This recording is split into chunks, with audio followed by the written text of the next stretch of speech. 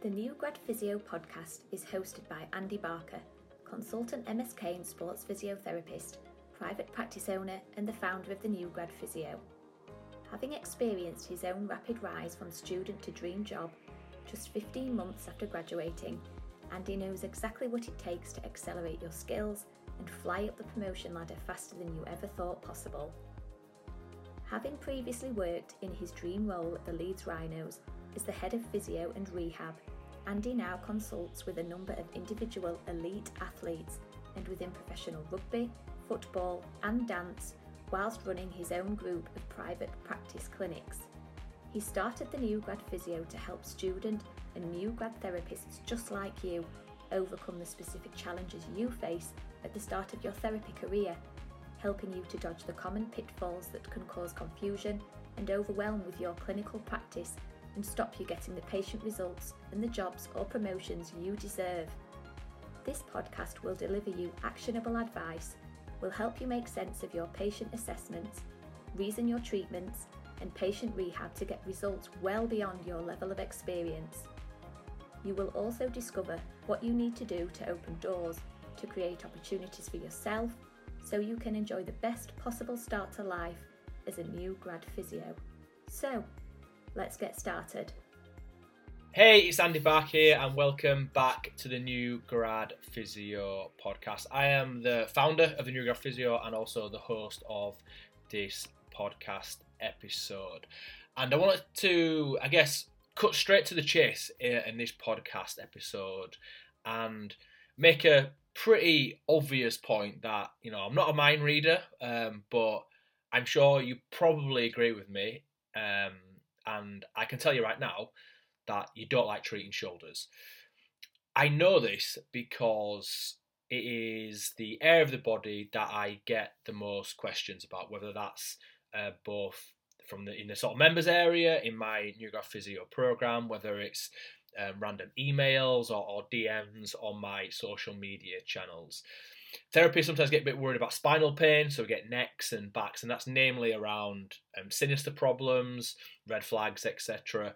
But if there's one injury more than any other that I get the most questions about, whether that's in relation to diagnosis, treatment, rehab, it is without question the shoulder. And I know as a new grad, whether it's finding the right diagnosis, whether it's explaining a shoulder diagnosis to a patient, whether it's trying to explain a prognosis and tell a shoulder pain patient how many sessions they need or how many weeks it's going to be till they're back at work, back in the gym, back playing sport, etc. It's really, really hard, and that's not including knowing yourself as a physio what treatments and rehab to actually use for shoulder pain patients. It can be pretty difficult, but do you know who I blame? Not you, not me. I actually blame university to a certain degree, and I don't say that lightly. I think obviously the university system and lecturers have got a really tough job to train us up as physios, as sports therapists, as sports rehabilitators to go into a host of different areas and to almost be masters of every single joint, injury, muscle, tendon, ligament in the body, and it's clearly not that possible. But the issue that I've got is in terms of teaching at university. I am sure, like me, when you were at university, you were taught largely to diagnose the patients that you're working with and to give patients a diagnosis largely by using your special testing, which is okay, and it's great if the tests you actually use are good. For example, like the Lachman's test in the knee, what you might use to rule in or rule out an ACL injury. You might use an anterior draw test at the ankle to rule in or rule out an ATFL injury. But this is not so very good at the shoulder because, I'm not going to swear, but shoulder tests are pretty poor. They are really poor. If you look at all the evidence around shoulder special tests, they are not very sensitive and they are not very specific, which in simple terms means they are pretty poor at actually diagnosing what you're actually testing. Or put another way, they're a waste of your time and effort.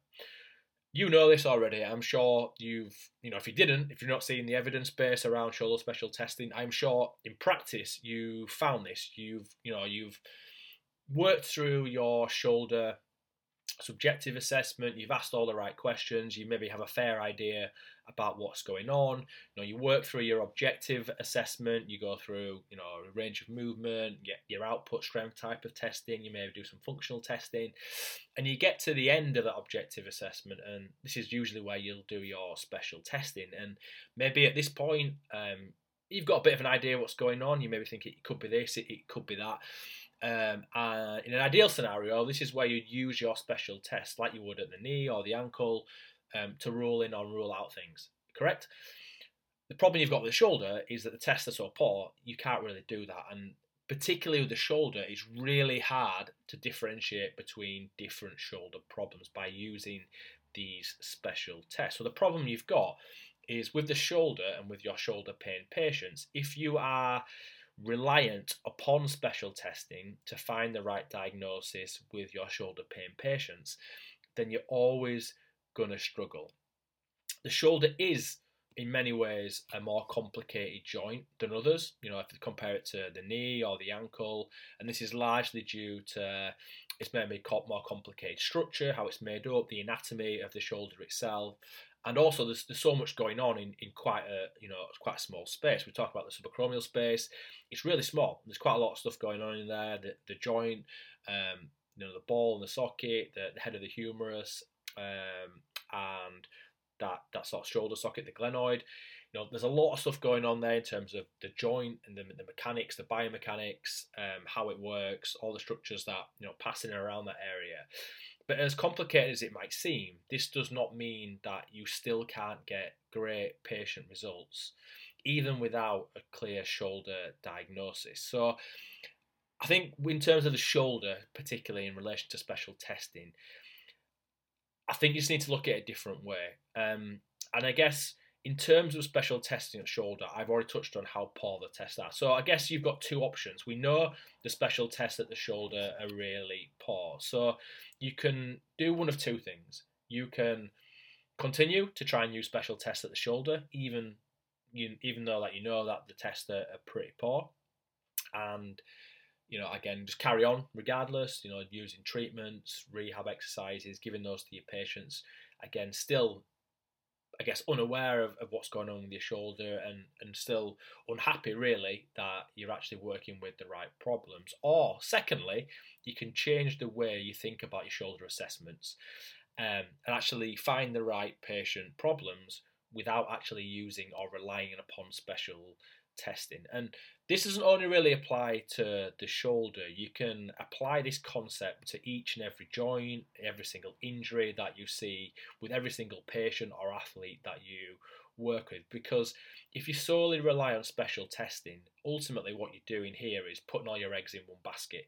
And sometimes, again, this could happen even more so at different joints where the tests are actually much better, because again, you're almost thinking, I think this is what's going on. I've got a special test for that. And sometimes what happens here, and I see this quite a lot with more experienced therapists, is that they almost pay lip service to the rest of their assessment, and that includes both the subjective, but particularly so the objective assessment, because they're racing to get to those special tests. You're putting all your eggs in sort of one basket. But what if like the shoulder, the tests you try and use are pretty poor, or that you're not that proficient in terms of the test, so you don't actually do the test very well? Maybe that's because your patient won't relax, they're apprehensive, and they actually won't let you do the test properly.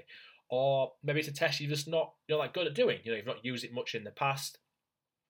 Maybe your patient is quite irritable. Their symptoms they've got, they're pretty painful, and the test is sore. It's positive, but you're a bit unsure whether this is a truly positive test or whether you're actually seeing a false positive. So again, these are all problems that you can have specifically related to special testing. So again, the issue you've got, if you rely so much on special testing to find the right patient diagnosis, to find the right patient problems, you can become unstuck pretty quickly.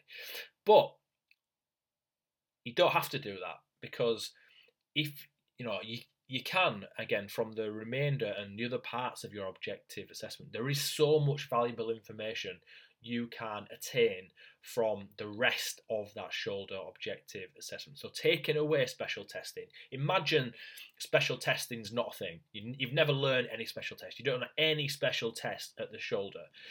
That's almost like the mindset you need to have with the shoulder, because we know the shoulder tests are so poor. So you cannot rely on them in any way, shape or form. So again, you have to rely on the remainder of your objective assessment. Do a great job with that subjective, and then nail the remainder of the objective assessment. And just remember, the objective assessment is not special testing. It's not just special testing. It's your range of movement testing, your output testing. I use something called motor output testing. You might use strength testing. It might be the functional sort of test that you might use with your shoulder. It's your observation and palpation skills. It's not just special testing. That is something that is probably a better way of thinking about approaching the patients you see with shoulder pain. So I'd go into any shoulder pain objective assessment almost with the idea in your head that you're not going to use any shoulder special tests, because again, they're a waste of time. So again, imagine you don't know any tests, don't use any tests, and just do the best you can with the remainder of your objective assessment. And I promise you that, again, by focusing more closely on your subjective and particularly the other parts of your objective assessment with shoulder pain patients, you will get more favourable patient results.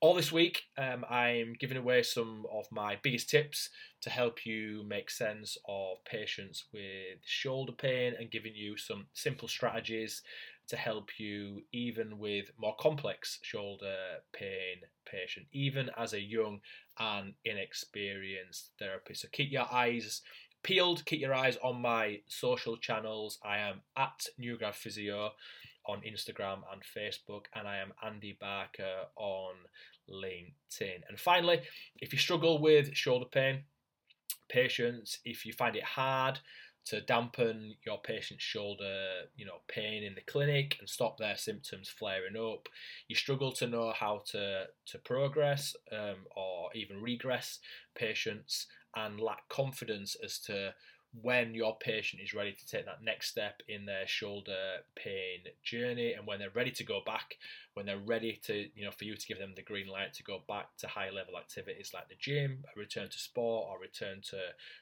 work, or indeed are unsure why some of the exercises that you give your patient that are meant to help them actually flare them up. If you answered yes to any of those questions, then you need to check out my free shoulder PDF. 5 breakthrough steps to confidently treat the shoulder right every time, avoid mistakes, and stop you feeling less adequate than other new grads. Just head to newgradphysio.com and you can download this resource straight away for free. If you do have any problems accessing the resource, then please just let me know. Just send me a message and I'll send you a copy. Thanks for listening. As always, I really appreciate your time and attention. Hope you found this podcast episode helpful. Check out the free PDF at newgradphysio.com, and I look forward to catching you on the next episode of the New Grad Physio podcast. Thanks for listening to the New Grad Physio podcast. Before you head off, I just wanted to make sure you did not miss this. Alongside his podcast, Andy posts a weekly blog on his website, www.newgradphysio.com. You can access all his blogs and loads more resources like his recent PDF, the 5 breakthrough steps to confidently treat the shoulder right every time, avoid mistakes, and stop you feeling less adequate than other new grads. This is Andy's most popular resource and has already been accessed by thousands of therapists just like you. To get a copy of this PDF, or to get more information about Andy's upcoming courses, or find out more about his New Grad Physio membership, head to www.newgradphysio.com. Have a great day, and we will catch you on the next podcast episode.